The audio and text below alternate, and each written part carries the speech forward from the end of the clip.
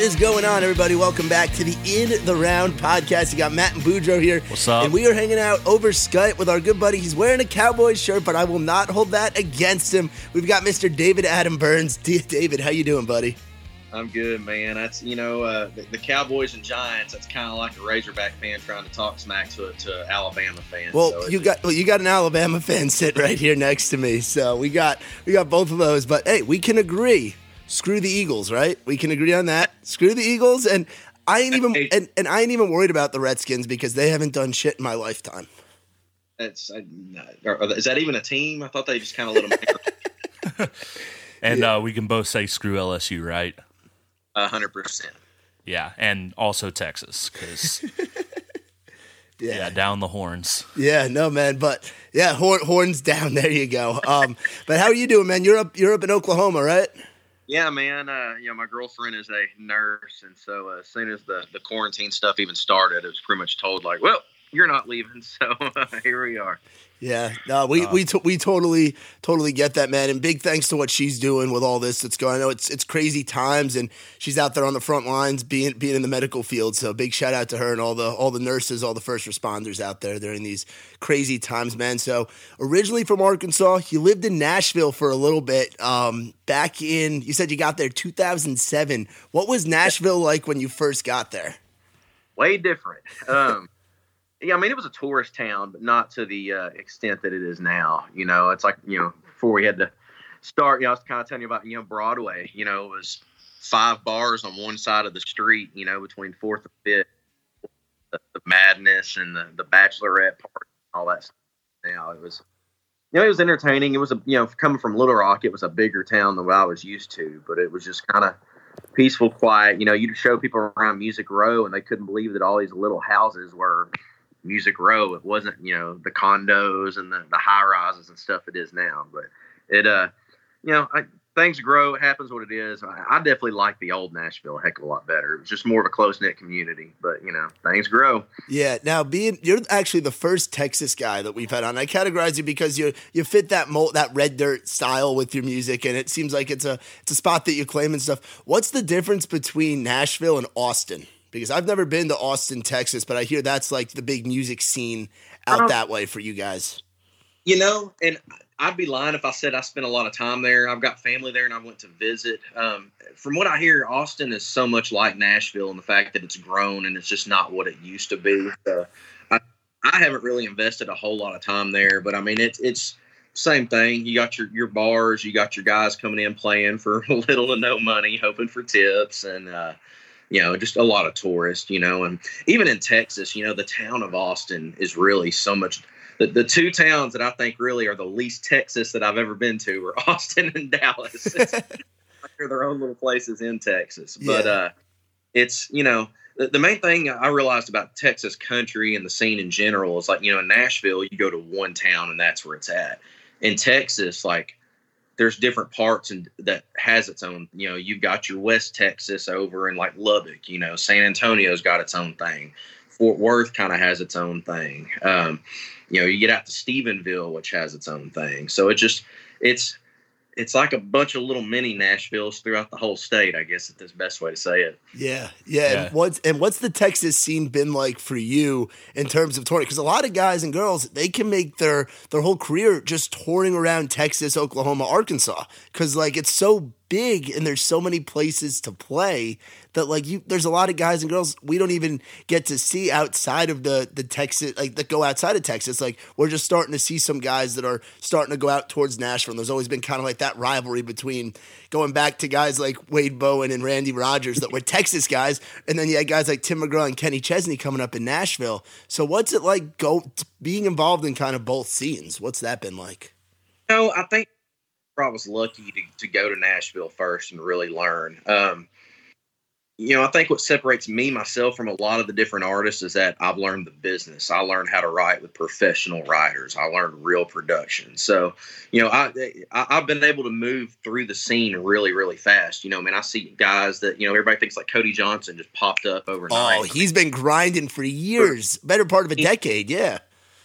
So, as far as just getting the kind of dates and the tours and stuff, being able to apply that to Nashville has really helped. But, really the differences, I mean, the fan bases in both are very extreme. I will say Texas's fan base is just, if they get behind you, they're there till the day you die. Now, like Nashville's a little bit, I don't want to compare it too much, but like American Idol and The Voice, like they're a diehard fan until the next season starts and they forget about that winner. Yeah. Nashville kind of had a little bit of that. What's hot right now? We're going to ride you to the bank. We're Texas. You can be a legend down there forever. I think that's the biggest difference. And, I mean, as far as industry wise, and I know this will probably be a question that comes up later of why I go to Texas, but Nashville, you have to chase what a label wants. I mean, y'all seen it. You got to go play a who's who game. I always compare it to high school. You got to go out and, I compare the labels to the hot girls in high school. Like if one hot girl don't think you're attractive, then what's wrong with you? Nobody wants you. We can't touch you. Well, that's the way Nashville is. You can be it's Chris Stapleton sitting in town for 20 years, but nobody signs you, so there must be something wrong with them. And I just got sick of my career being in other people's hands. In Texas, you go out, you tour, and if you build a fan base and they like you, you make a living and you do it. And, I watched too many guys like Kevin Denny and just even Stapleton till he took off. Just guys like that were absolute amazing talents that Nashville just never bought into. And I just thought, why are we letting the gatekeepers determine if these guys are stars over some of the stuff that I just personally thought was mediocre, Yeah. Oh, absolutely. And a big thing too, it seems like Texans or the Texas scene, very proud of their songwriting, like there's a lot of guys, they're writing most of their own shit out there, like guys like guys like Cody John, like guys like that style, like that cowboy country where they're really telling the stories and stuff. In Nashville, there was that disconnect for a while. It's starting to come back, it seems like, where the songwritership is starting to get there, and there's pride in songwriting. Yeah.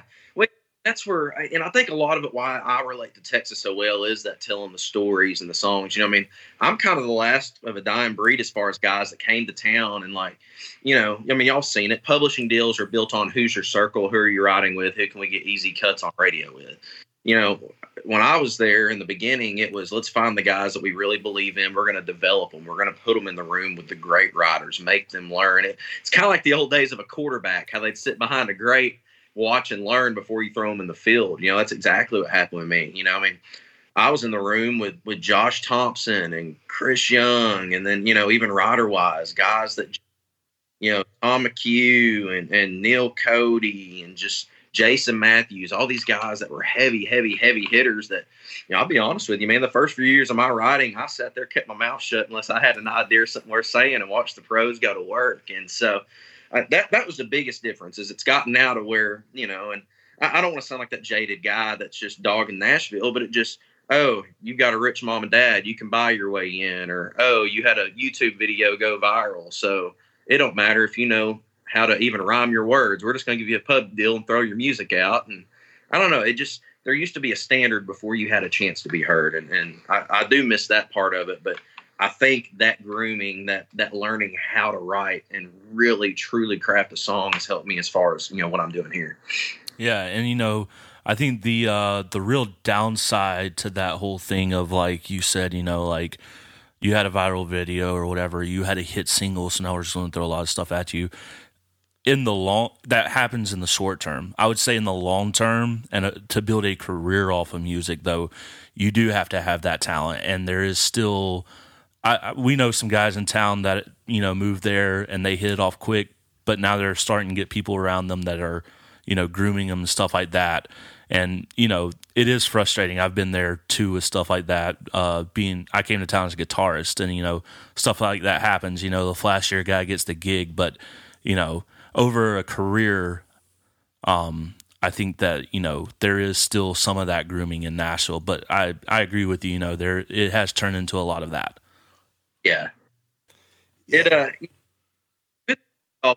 I think that's one from in Nashville that really, drove me kind of out of it was just, I don't care whose name's on the song. People all the time, did you write all your songs? And it's like, for the most part of them, yes, because I didn't get picked anything I like better.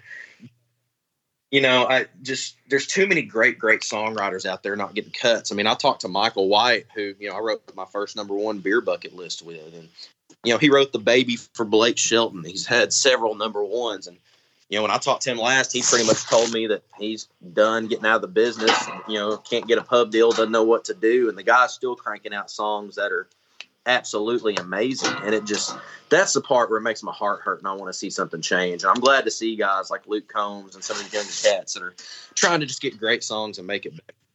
Yeah, dude, absolutely. Now, talking about Texas is one of my favorite places to go on the road because, one, I always say it, there's girls and then there's women in Texas. Texas, beautiful women. Also, the food. I did not know what Buc-ee's was until going to Texas. Same. Bro, it is insane. And I didn't really my first time having Whataburger was in Alabama, but having Whataburger in Texas, I can see why y'all are so proud of that. It's just, man, what's funny is I burned myself out on Whataburger when I first moved here because I literally just lived off of it. I remember back in Nashville, I had friends of mine that we would go make a Sunday out of driving down to Birmingham to go to Whataburger and come back. I've done that many nights. You leave after work and you go down and you get back before work the next day. I've done that many a times. Yep. But man, yeah, because I got to say I've had the best of both worlds. I mean, Nashville, as far as being a foodie, is freaking awesome. But, man, yeah, Texas, same way too, man. I mean, it's different styles of barbecue, different styles of cooking. But I'm pretty sure I was a Mexican in another life because I could eat Mexican food every single day. Same here, bro. Although I do have to point something out I have figured out, because down in Texas, if you don't call it queso, they will quickly correct you. And I didn't realize that Arkansas invented cheese dip, and so I'm going to I called it queso growing up, being in New York, and then I got down there and I remember having lunch with this guy when we were first starting to get to know each other. And he was like, "Hey, we'll take a cheese dip," and I was like, "What the hell you mean a cheese dip?" And then a thing of queso comes out, so I was wondering where that came from. So that makes sense that it's a southeastern Arkansas thing. Yeah. I didn't realize till this past year that actually started in Arkansas, and we call it cheese dip. So for all you Texans out there, y'all are wrong. Love it. There was a point in my life where I said I'm pretty sure my blood type is queso. Chips and salsa. Well, it's like that line with that song Tequila, Salt, and Time that I wrote with Trent Willman. Who knew living on chips and salsa could be so good for the soul? I mean, dude, it's true. This whole quarantine thing, I've been thinking about the day I get back to a Mexican restaurant. Yeah, so what have you been up to? You've been out in Oklahoma. What have you been doing to get through all this quarantine stuff, and what's it been like out in the Midwest? Man, I have done a whole lot of becoming a chef and trying out things and seeing if it works. Anything good? Have you come up with something where you're like, whoa, I didn't think this would be that great, but it's good? Not really. I've tried different marinades and stuff like that, because I was always a grill guy. Well, we're doing the apartment living, so I've had to really hone my cast iron skillet skills. So, it's been more of that, but I never really did the online Scott style writing. I've been doing that quite a bit with some cats and just kind of. I'll be honest with you, man. I hate to say it. I've kind of looked at it as a 2-month vacation. I've done a lot of online shows, but I mean, we've been hitting the road almost 200 dates a year, which, you guys being with who y'all work with, y'all know exactly what that's like. So yeah, for me being the artist, I don't have more than just my band. I don't have a team. I've got a manager and me, and that's it. And so, people always ask man, what do you do during the week? Why are you so tired? I'm like, 'cause man, I drove y'all's asses there, played the show, drove us somewhat of the way home before I was about to pass out, made y'all take the wheel. Got back on Monday, had to call advance, do the radio calls, all the emails, all the booking, all that kind of stuff. So, I mean, I know my girlfriend thinks I'm the laziest son of a bitch right now, but I have literally just tried to take a 2-month vacation. Yeah, and that's the way we've kind of been looking at it. That's the way a lot of people have been doing it. Have you been out hunting at all, with it being hunting season? Man, not here, because I don't have all my, where I'm from in Arkansas, duck and deer is kind of the main thing. And so I still have Arkansas license, so you got to deal with that. But like I said, the big thing is just, with Lang being a nurse, I didn't want to risk being out, because, you're hearing that you can walk around with this virus for 14 days before you have it. So it's just one of them things where I couldn't take going out there knowing I was spreading it around by doing things or being around people. I got you. Yeah, of course. Yeah. Yeah, no, and that's smart of you to be doing that, because a lot of people, a lot of our buddies and a lot of our crew back in Nashville, they're good old boys from Bama and Georgia, and this whole time they've been just using it as time to be in the woods and be on the water, see how many fish they can pull out, and see how many turkeys they can shoot. Well, we do got a pond out here out front, but that's the other problem. All my poles and everything are in Texas. Like, so I commute to come up here and see my girlfriend. I wasn't planning on living here for 2 months. Yeah, no, I get that. I got ordered a couple of just Zebco 33s, just something, because Matt doesn't really know how to fish. I know how to fish. I'm not great at it. He doesn't know how to tie a lure onto a line. Yeah, that's another thing, too. Like, I'm not one of them, like, high profile, like, which lure? I mean, like, dude, you can throw me a hot dog, a worm, or a cricket throwing on the water, and that's, what I'm used to doing. So I've got a company wanting to endorse me with some fishing gear, and I was like, y'all do realize I've never used any of this stuff, right? Yeah.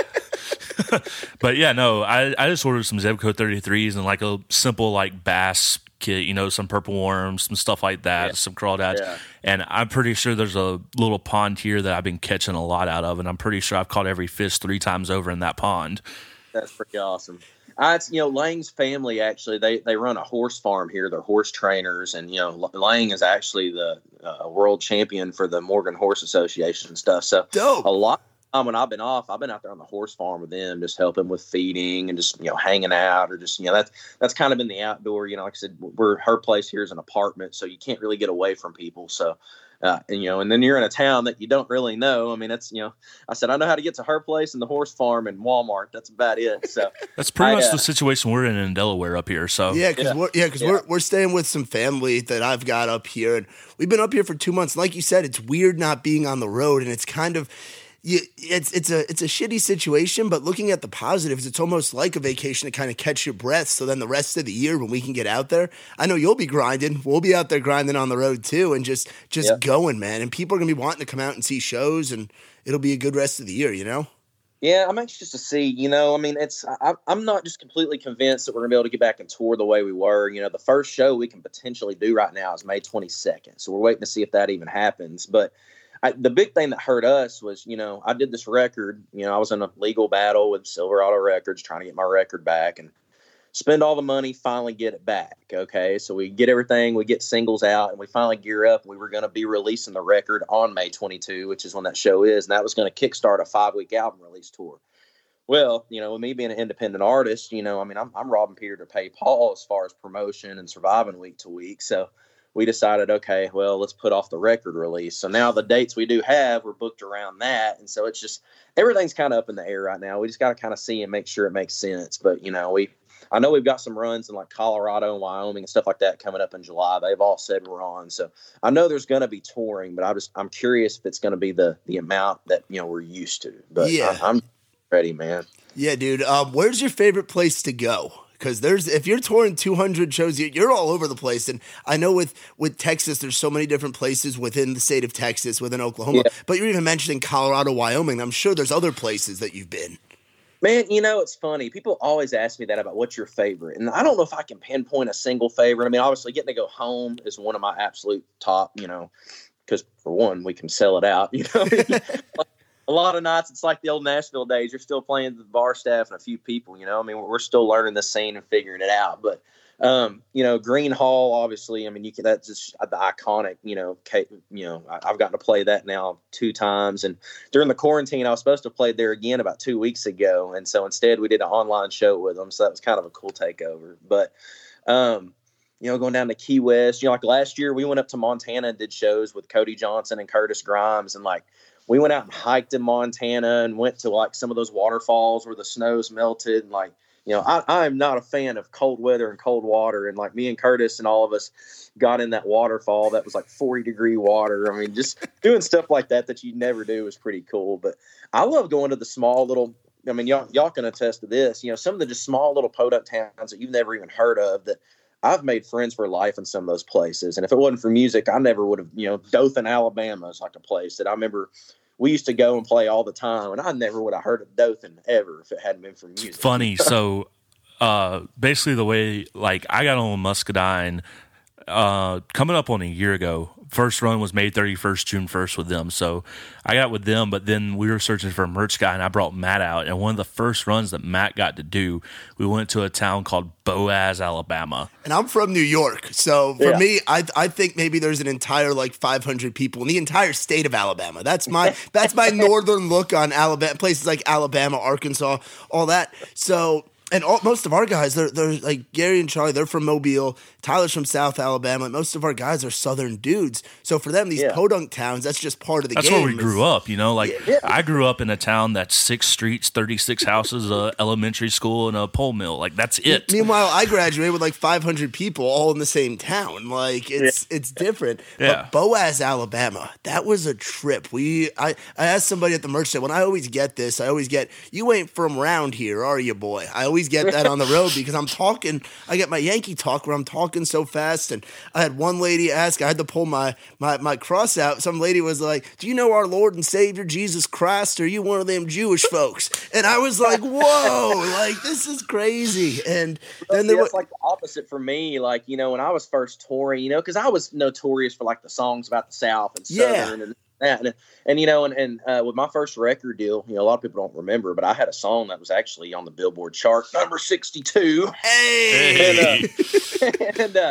But we did the nationwide tour, and that was my first times going up to Pennsylvania and New York. And man, you just have it's kind of like Chicago. You picture the entire state of Illinois as, oh, well, that's what Illinois is. It's no, Chicago's just one little piece of it. Here's Illinois. And that's what I really learned about up there. And, that's one reason why you don't really hear a whole lot of from the South, this and that, whatever my songs. It's just man, country's all over the place. Oh, it certainly is. But it was, I'll never forget, you talk about the Jewish thing though, because my first sold out show I ever got to play, it was during that radio tour, and I was with Chris Young up there in, what was the town? Lancaster, Pennsylvania. Oh, that's the Amish. And and that was the stuff, and it was during that time period, where they're allowed to go out into the real world and decide if they want to stay in the village or whatever. And so they're all kind of warning me about that. And everything that could go wrong with guitars going out, batteries dying, someone there wasn't really a row because it's mosh pit style, just standing only. But if there was a third row, somebody drops in the middle of the second song. So I've experienced all that stuff, and I can't remember how the heck we got started on this, but nonetheless. So was that culture shock for you going up and being up north and seeing some different things? Man, it was, but it wasn't. It really felt at home when I got there. It wasn't what I was expecting. But even in New York, what is that town? It's a few hours outside of the city, but it's a very, very Monticello, New York. Yep. Yeah. I know right where that's at. I used to go up there with the station Thunder Country. I did their birthday bash every year for 4 or 5 years in a row. And that's the stuff where I talk about, places you never thought you would have been or would have ever heard of, that I met some of the greatest folks that I still talk to. Did you go to the casino there? Yeah, that's where the racetrack deal. Yeah, it's a horse racing track and a casino all in one. That's how. Oh wow! That's how we lose all your money real quick. That's how up in New York. That's where they put the casinos. Is they put them where the horse tracks are, because then it's one gambling facility. Because they still frown upon that. Whereas you got other places, you're driving down the highway in a place like Oklahoma, and you could pull into a gas station. They got slot machines and shit. Oh, everywhere. That's where Illinois. They just got them sitting in the bar. You got walk in a dive bar, and there's 4 slot machines. People will show her. Yeah. Meemaw's over there with her Pall Mall just throwing that retirement money in there. So much for that 401k, Granny. Speaking of 401k, what are your Cowboys going to do with Dak Prescott? What the hell's going on, man? Man. Because I love to see the turmoil as a Giants fan. I love that there's chaos in Jerry World right now. I love it. Always some kind of drama. If they're going to get something done and signed, I just don't see how they don't. I mean, we knew the big problem was the salary cap, and there was a lot of guys to get paid. That's one reason why I was so furious last year. I mean, I'm sorry, but there's no reason Dallas should not have been a Super Bowl contender and made a playoff run. I mean, that was the team we've been waiting on. With your weapons, too, you've got a receiver in Amari Cooper. You've got one of the top running backs. You've got a great defense. You've got Dak, who's seasoned now. He's played long enough. He knows what the hell he's doing. I love Dak. I'm a true Dak fan. Don't get me wrong. But he's also asking for money for somebody that's, Brett Favre or something. he hasn't proven anything to me that he needs a huge payday. Like, I think it's genius for Dallas to franchise tag him, put these weapons, a new coach, go, there's no excuses. You want to get paid like that, go earn it this year. And, Exactly. I get it. There's money. I mean, I get it in the music business. I'd probably be playing the same hardball with a record deal. So, business takes over, and that's what I hate about it. But it just, I don't know, man. When I hear dudes griping because they want $50 million instead of $20 million, I'm like, man, I'd be good with just like, $4,000. Would you quit bitching and just go play some ball? They're playing football for the Dallas freaking Cowboys. Like, what more do you want? Like, you want 50? Like, what difference does that make? That's a dream gig. The great quarterbacks always get money outside of the game. I mean, for me, I don't know. I've always been about winning. Like, I don't care how much money I've got. If I can. I don't know. Money's just never been that big of a thing to me. I could live off nothing. So I feel like if I was a quarterback, I'd be like, man, let me go do a few commercials. Make sure we get me some weapons. Yeah. Let's go win. Is it going to be weird seeing Jason Witten in another uniform this year? That's the one that hurts me the most, man. He was y'all's guy. Like, he was your guy. I mean, I get it. We couldn't afford to keep paying him, but it's just like, I don't know, just give him a wheelchair and let him go run a few routes.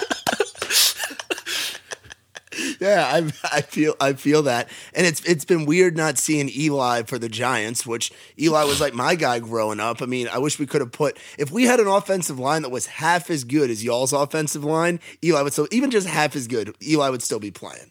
But it's. I mean, his years are up there. I mean, I've always respected Eli, because I'm one of them too. Like, a lot of people want to hate on Brady or hate it on Manning or whatever, and I'm the kind that's like, dude, like, of course, if it's Sunday and they're playing my team, screw them guys, but.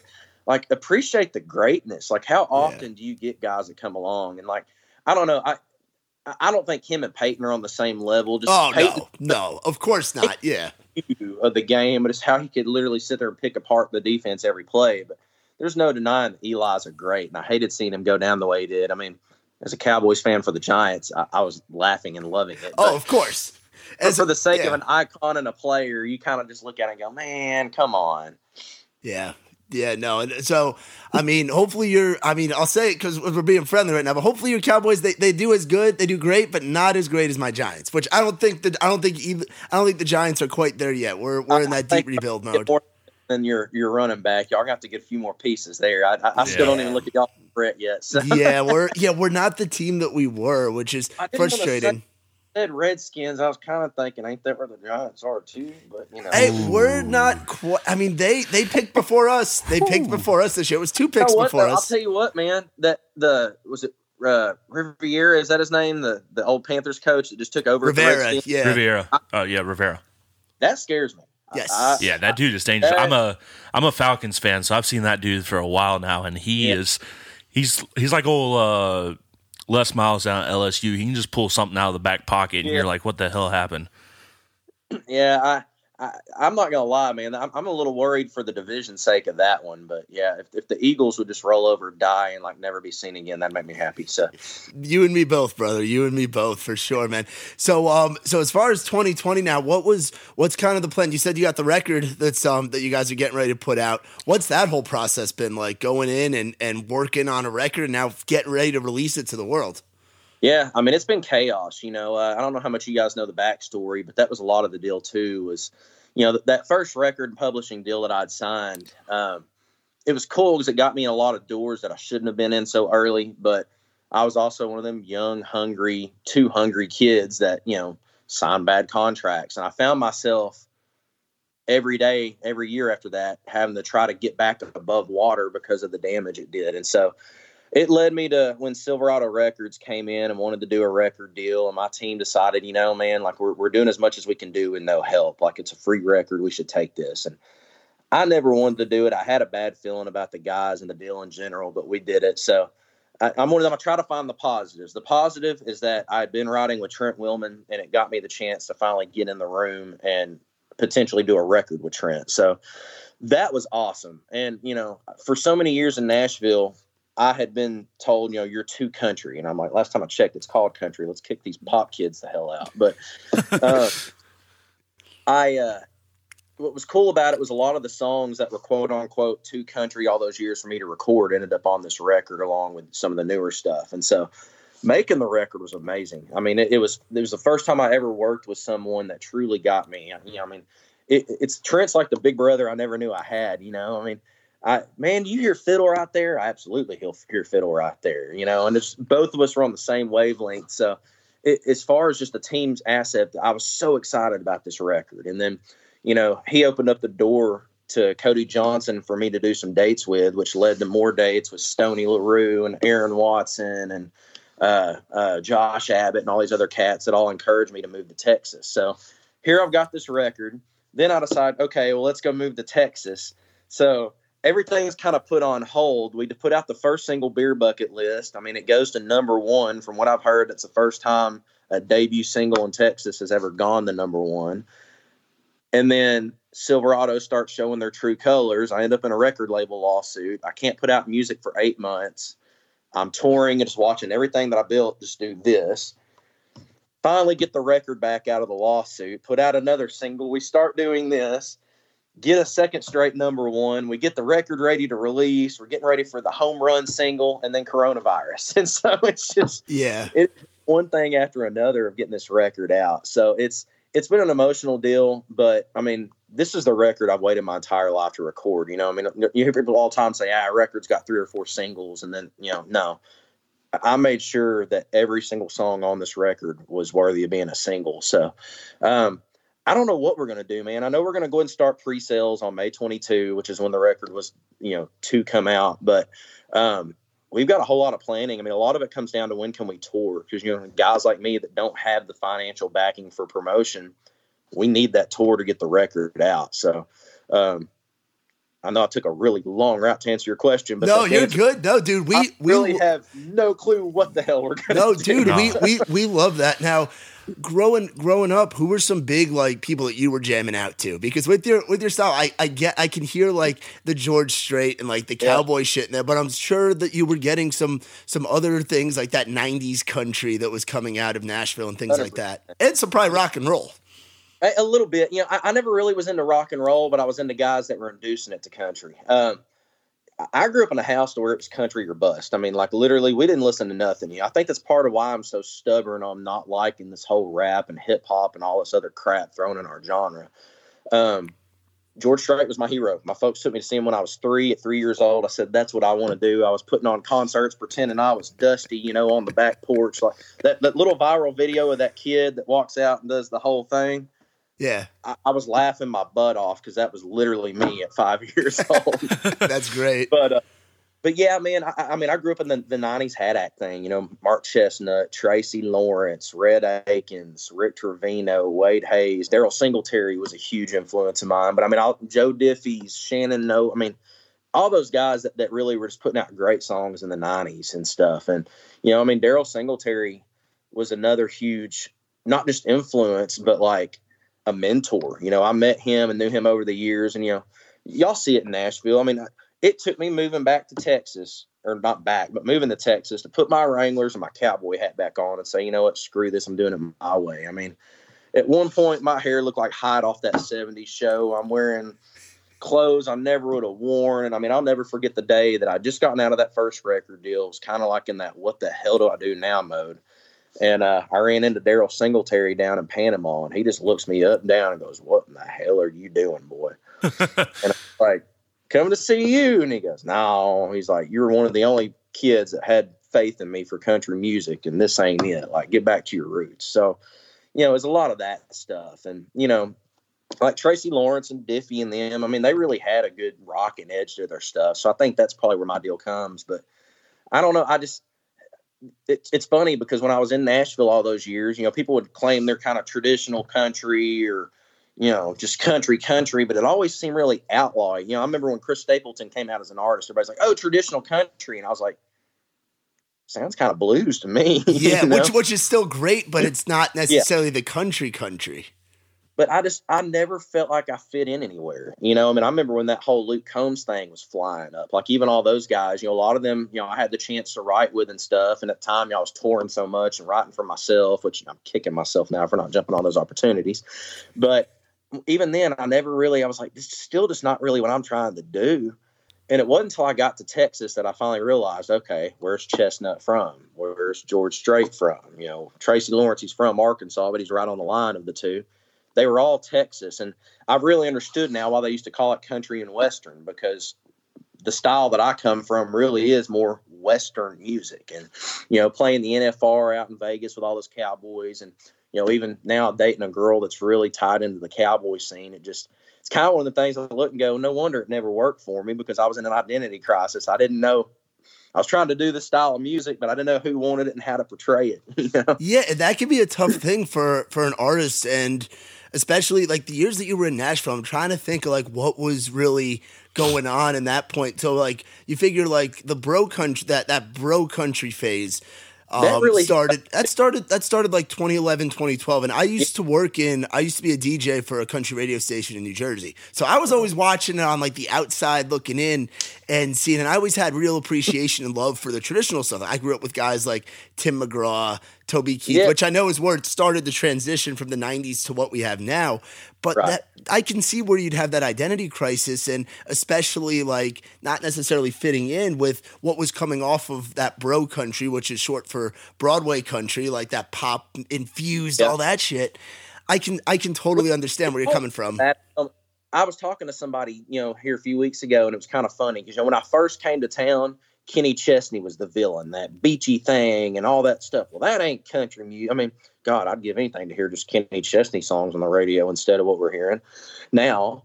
But then it was like Big and Rich and all just the weird rock and freak show stuff. And then all of a sudden the Luke Bryan, Jason Aldean thing is kind of taking it to the other level. And then insert Florida Georgia Line. And like right as I was leaving is when the whole Sam Hunt thing came out. And it's one thing you'll hear about me. Like, I'll never dog the artist, man. If you're selling millions and doing your thing, do your thing. But like somebody like Sam Hunt, I'm not going to sugarcoat it. He is a great artist. He should be a star, but not in country music. Tell me what part about that is supposed to be country music. Yeah, I understand that. Yeah. I mean, like that Old Town Road. I mean, I'm going to get some flack for saying this, but I don't really give a shit. How about me dress in baggy clothes as a country dude and go sing a rap song about Compton, country style, and call it rap and see how that works? I'm sorry, it's horseshit. Yeah. So funny story about Old Town Road. So are you big on Twitter? Do you go on Twitter at all? Yeah, I'm on all of it. Twitter's the one I can't seem to figure out. Okay, so with Twitter, I'm not really on it either. Shout out to that mug real quick. We saw that mug earlier. David's got a Teenage Mutant Ninja Turtle mug that is awesome that we're looking at. Big and green. A big green Ninja Turtle. I think it's green. I'm colorblind. Who knows? Yeah, he's colorblind. He can't see shit. But he's got, so Boudreaux here, Tyler, he's got a few Twitter troll accounts, and one of the accounts got banned for going permanently from Twitter. He went after Old Town Road so hard as this Twitter alias. Oh man, he got banned and flagged. Yeah, I mean, I didn't. Y'all early enough for the not Jake Owen thing. I was around. The not Jake Owen I thing. heard What's about that? it, but I was not like in country, so like I've learned about it a little bit more like last year. But I know what you're talking about. What happened with that? That was the original troll, like social media of any kind. Oh, it was a Twitter account. Yeah. Okay. And it was called Kate Bowen, not Jake Owen. And I mean, it called out any and everyone, and it was rude. I mean, like labels were trying to like hunt IP addresses to have it shut down and stuff. I mean, it was ruthless. Well, there was the same one that came out a few years ago, and it was more around my time. It was called Sam Hunt's Bass Player. Yeah, and they actually got that one taken down. They figured out who it was and got that one taken down. Really? Yeah. You know what's funny is I remember getting followed by that account, and I didn't know the whole. I'm one of them. If I don't like something, I'm just not going to give it my attention because I am the kind that just fuels me up, pisses me off, and I'm gonna be like, I'm like, what's Jeff Dunham, the angry little doll, Walter? Walter, yeah. That is. I am a mixture of Red Foreman and Walter. I'm pretty sure I was not meant to be in this generation. That is awesome. So I'm the kind that like I'll get too fueled up over something, so I ignore it. But I remember getting followed by that, and I was like, I don't give a shit about no Sam Hunt bull crap. And then I find out that like it's a parody account because he doesn't have a bass player. And I was like, oh, I missed out on that.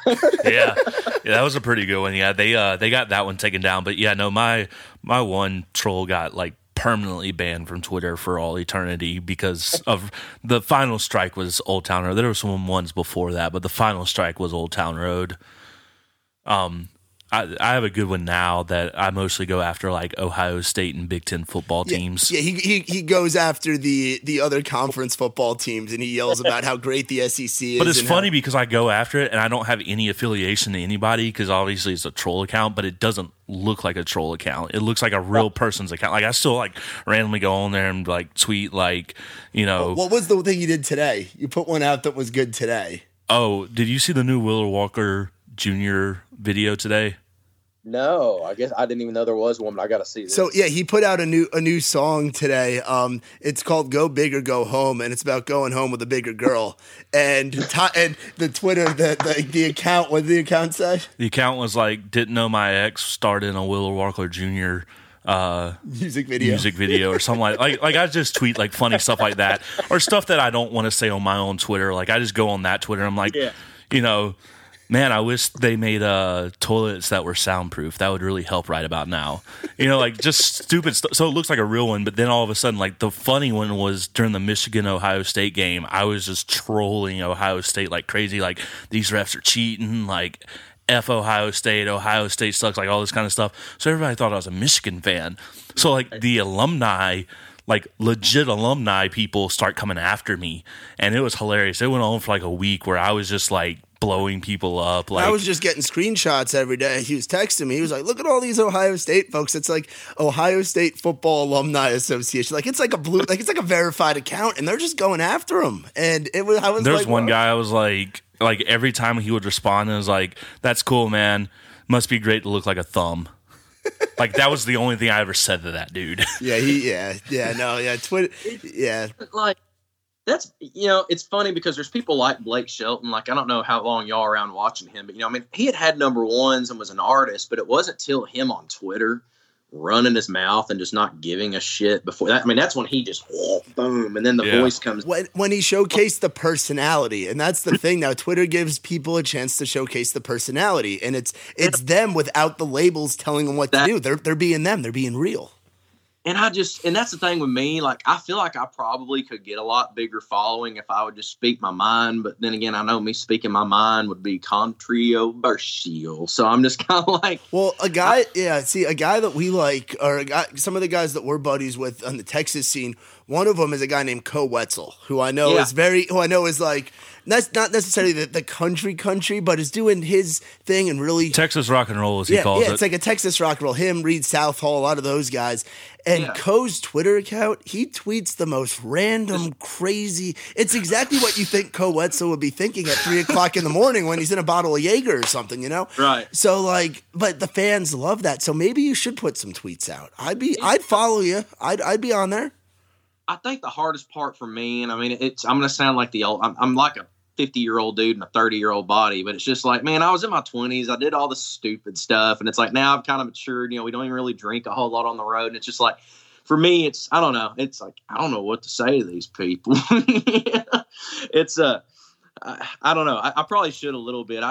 I come from that cloth of I've got my political views. I've got my views. Oh yeah. You don't got to go political and stuff, but just like funny shit, like even you with like the Ninja Turtles, more like that's character. You talking about the Cowboys and shit, just like funny shit, you know. Like I think you could offer some funny things. On Twitter. Yeah, for sure. Basically, just give me a bottle of whiskey in my Twitter, and I'll let her rip. It just Hey, what town that you've been in has the best food? Because we were talking about you being a foodie. We're both foodies too. I have a food Instagram page. I don't know if that's how you followed either my food Insta or my actual Insta, and I forget which one it was. That's how we like kind of found you and everything. But yeah, I actually have like a food Instagram page. Like that's how we roll. I don't know if I can pinpoint a single place. I will say like there's territories or places that have places that are like. I have yet to find catfish better than around where I'm from. Like, I go to all these places, like, we got the best catfish, and then you eat it, and you're like, no, you don't. No, I get that. Like, even Mexican food, like, or even Tex-Mex, I don't know. To me, like, I mean, I get there's a difference in the Tex-Mex and stuff, but, like, you know, even I like some of those hole-in-the-walls outside of Fort Worth than I do, you know, like, Garcia's place and all that. It was good, but I was like, man, this little place in Granbury that was right by my house, I thought was 10 times better than that. So I don't know. I tend to be the show me the place nobody knows about kind of guy. Yeah. What was your favorite place to go in Nashville? Oh man, there were several. As far as like your steaks and that kind of stuff, you couldn't beat Cane Prime, which only went there a couple times because I wasn't footing the bill. Yeah, I was gonna say we're balling on the budget guys too, so we're right there with you. Yet. We're right there with For you. me, Mexican food, the best one was what is the name of that place? It's like straight up Texas Mexican food. It's over kind of east. Why can I not even think of the name of it? Is it Rose Pepper? Yes, roast pepper. Yeah. Roast pepper's really good. He just knows Boudreaux here knows every fucking Mexican place. If we can seriously be in anywhere in Nashville, Matt's like, dude, I'm hungry. I'm like, you want Mexican? He's like, yeah, we're somewhere close, and I can get you to somewhere within a half mile of where we're at that's good Mexican food. Because there's Mexican food just everywhere. It's a southern staple.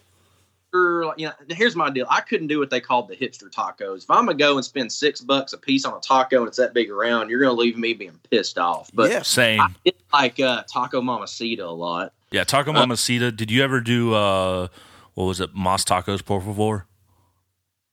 What was in that one? I can't remember. Mas Tacos Por Favor. They're like really like traditional like tacos. It's right across the street from the pharmacy. No, because I in fact only went to the pharmacy once. Everybody raves about their burger, and I thought it was good, but the best burger in town is at the tavern. Really? Yeah, the tavern does have a good one. My favorite's Gabby's. Gabby's is good. I do like Gabby's. That's the place we were talking about the other day that I couldn't remember the name of. Oh, it was Gabby's. Okay. The old original Sound Stadium. The last little bit of time that I lived in Nashville, I lived right by there. And then I always loved Puckett's, man. As far as like that and Arnold's are my two favorite meat and threes. I mean, Love's Cafe, is great, but it's like everybody's. I still haven't been there. That one. Huh? I said I still haven't been there. Living there 7 years. It's worth going out for the drive, but it's kind of like you're needing to go to Whataburger to drive all the way to Alabama. You might as well make a day out of it because you're going to sit there forever waiting to eat. Yeah. What about like barbecue? Because I know there are some new players to the game in barbecue. Whenever you were there, what was your favorite barbecue place? Man, depending on what you wanted to go for. I love peg leg porker. Yes, yeah. That's my favorite. There was, dadgummit, I can't even think of the name of it. They've got two of them. Is it Martin's? No, I do like Martin's a lot too, but that wasn't my favorite. Edley's. Oh, really? See, I'm a big anti-Edley's guy.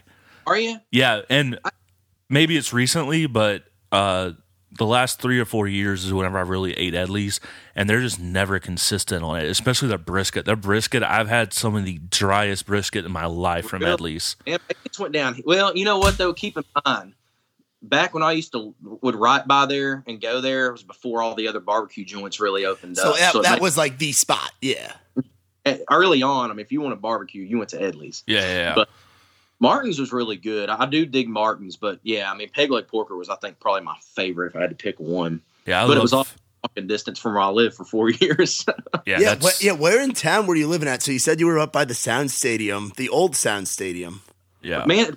Really, the early years, I was always, Hermitage, Mount Juliet, that kind of area. And then probably the last 5 years I was in town, I was, when I say I was in the Gulch, don't go, ooh, the Gulch. No, I lived in that poor people building in the middle of it, the Laurel House. Yeah. I lived in the Laurel House for like 4 or 5 years. And then I ended up over dating we won't even get into that part of my life. But nonetheless, someone I was dating picked this place that I never would have picked. But over on where 2nd Avenue was the hood, but they were trying to redevelop it. Yep. Well, our fence was the division between the hood and the development. And was that the place that's like right there on the railroad tracks and all? Pretty close to it. It like if you were on 2nd Avenue from like Broadway and heading toward like Hermitage. Yeah. It was up that way, kind of. What's that? There was a bar right around there's that First All Stars or something like that. Is that a bar right there that's off 1st Avenue? I can't remember. Like almost when it turns into Hermitage Lane or whatever. Yeah, I can't remember. Pretty close to Cafe. Okay, cool. Yeah. See, like I said, I went to Trevecca, so I'm really familiar with like that and the Berry Hill area and like where Gabby's is. Actually, before they tore the Sound Stadium down, me and a lot of buddies like jumped the fence and got in there, and we played. They tore it down? Yeah, they finally tore it down. It's been a little bit over a year now, but they're going to build something new there. I think they're going to build some like low-income housing and stuff there, which will be good. And they're going to restore Fort Negley also. That's cool. Yeah. So they're going to do something cool with it. But we had memories in that original sound. Like my 21st birthday was at that sound stadium, man. Wow. I miss the original one. Yeah, you a big baseball guy? I watch it, but I don't have a dial like, with football, Cowboys, Razorbacks, basketball, Razorbacks. I don't really have a team. I'll watch it because I'm such a sports guy, but it just was the only sport I never really played, which is ironic because that's the only sport that professionals run in my family. But my dad was like, you can play any sport you want, but baseball, that's my lake time. I ain't chasing you around ball fields all summer. That's great. That's funny to hear. Have you been watching that Jordan documentary at all? Oh, dude, I ain't missed a single one. Isn't it crazy? That's like the highlight. That's like the closest thing we've had to watching sports is watch everybody tuning in. That it's and like the draft. Yeah, and the draft, which was weird to watch. All these old reruns of games, I've been like, I don't know who won the game, so screw it. It's new to me. Let's watch it. Let's crack open a beer, watch the game. Yeah, no, I feel that. For me, what I love about this documentary too is that like I was a little kid with Jordan. I had three favorite athletes: Troy Aikman, Emmett Smith, and Michael Jordan. And so Jordan is why I was a diehard basketball fan, and the other two are why I was football. But you're just a kid. You're go Bulls. They're awesome. I didn't really understand the game, and I've said a million times even before this documentary started, I was like, I'm glad this is coming out because I was too young to even know and appreciate the greatness. And I'm sorry, LeBron is awesome, but I hope everybody watching this shuts up about this comparison because it's not even remotely close. It absolutely isn't. And something we've noticed, Jordan loved to freaking gamble. Holy shit. Like, I like throwing, like, I'll play games of poker with my buddies and things like that, but playing freaking just tossing things in the locker room with that, who was that old guy? The one guy that kept beating him. It was like the usher. Yeah, one of the security guards. That old, like, scientist-looking guy with the glasses that just kept beating him. And, like on this last episode, they're hounding him about if he had a gambling problem and stuff. I don't think he did, man. Like, I know a lot of guys that are ex-athletes, like pro and just college and stuff.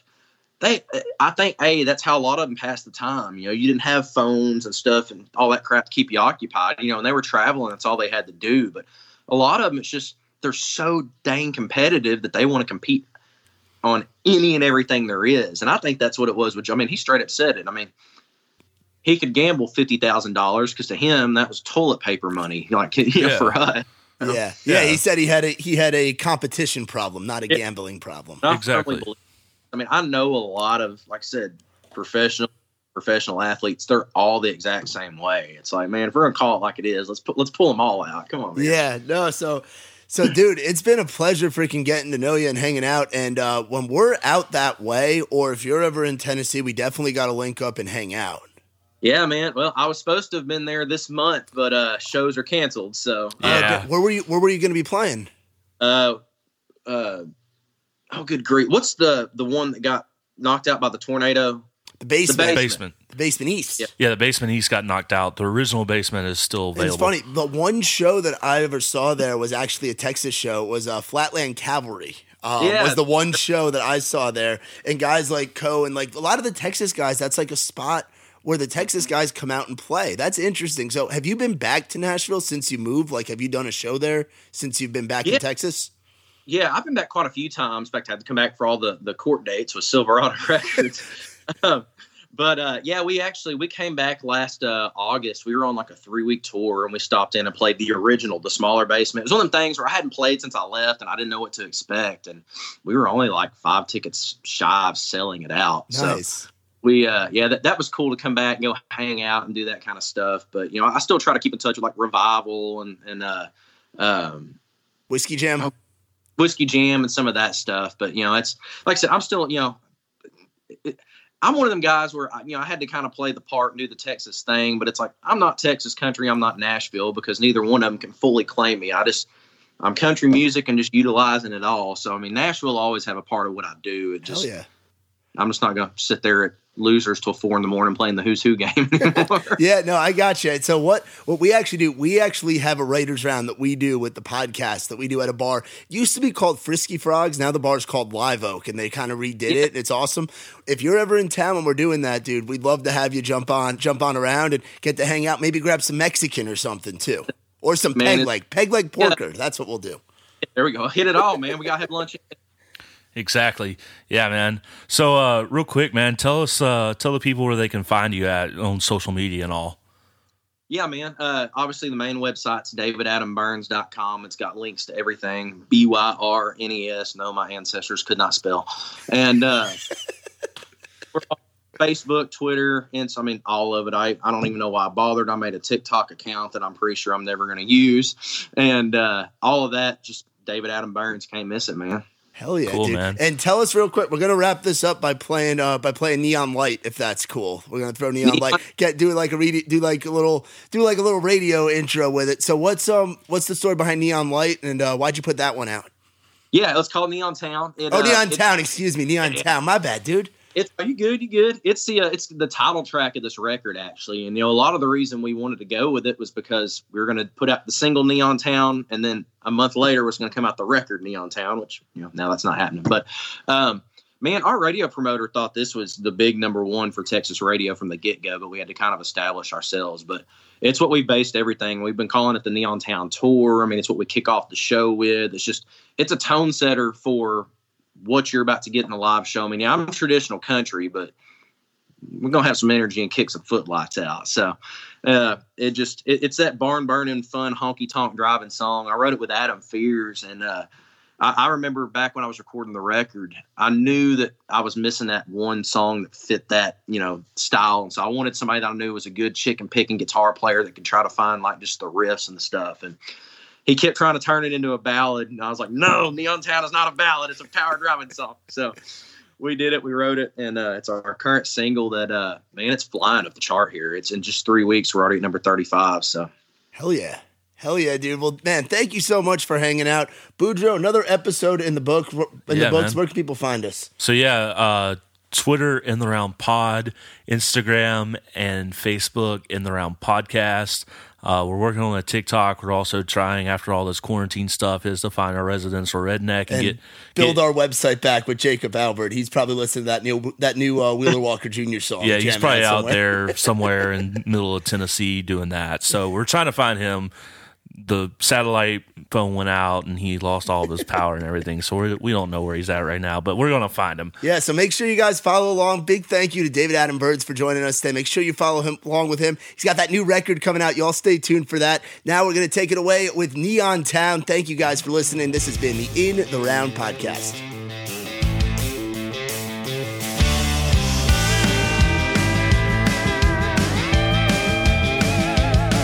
When you work hard, you want to play harder, and yeah, that's what we do.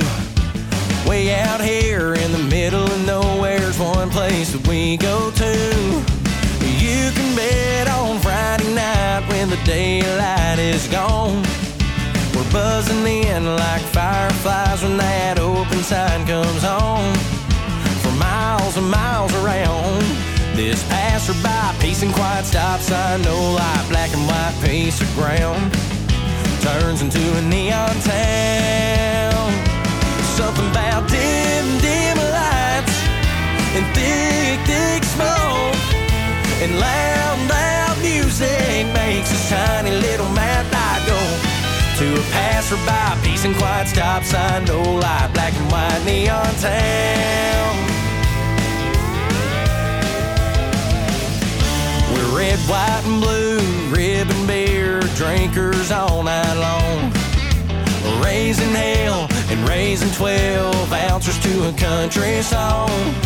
It's 2 for 1 from 10 to 2, and there's 2 10s at the bar. And there's a tiny stage where the band plays for tips in a mason jar.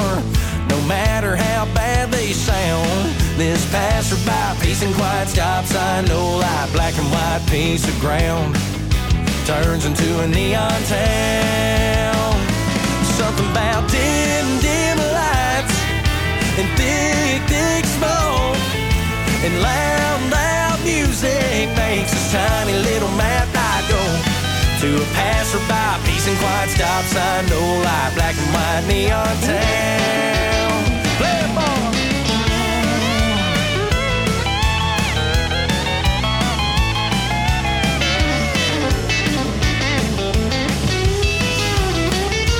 Something about dim, dim lights and thick, thick smoke and loud, loud music makes this tiny little map I go. So dim, dim lights and thick, thick smoke and loud, loud music makes this tiny little map I go to a passerby, peace and quiet, stop sign, no light, black and white neon town. It's a passerby, peace and quiet, stop sign, no light, black and white neon town. Hey!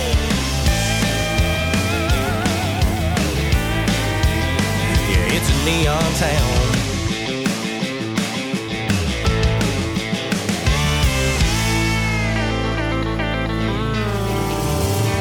Y'all come on back now, you hear?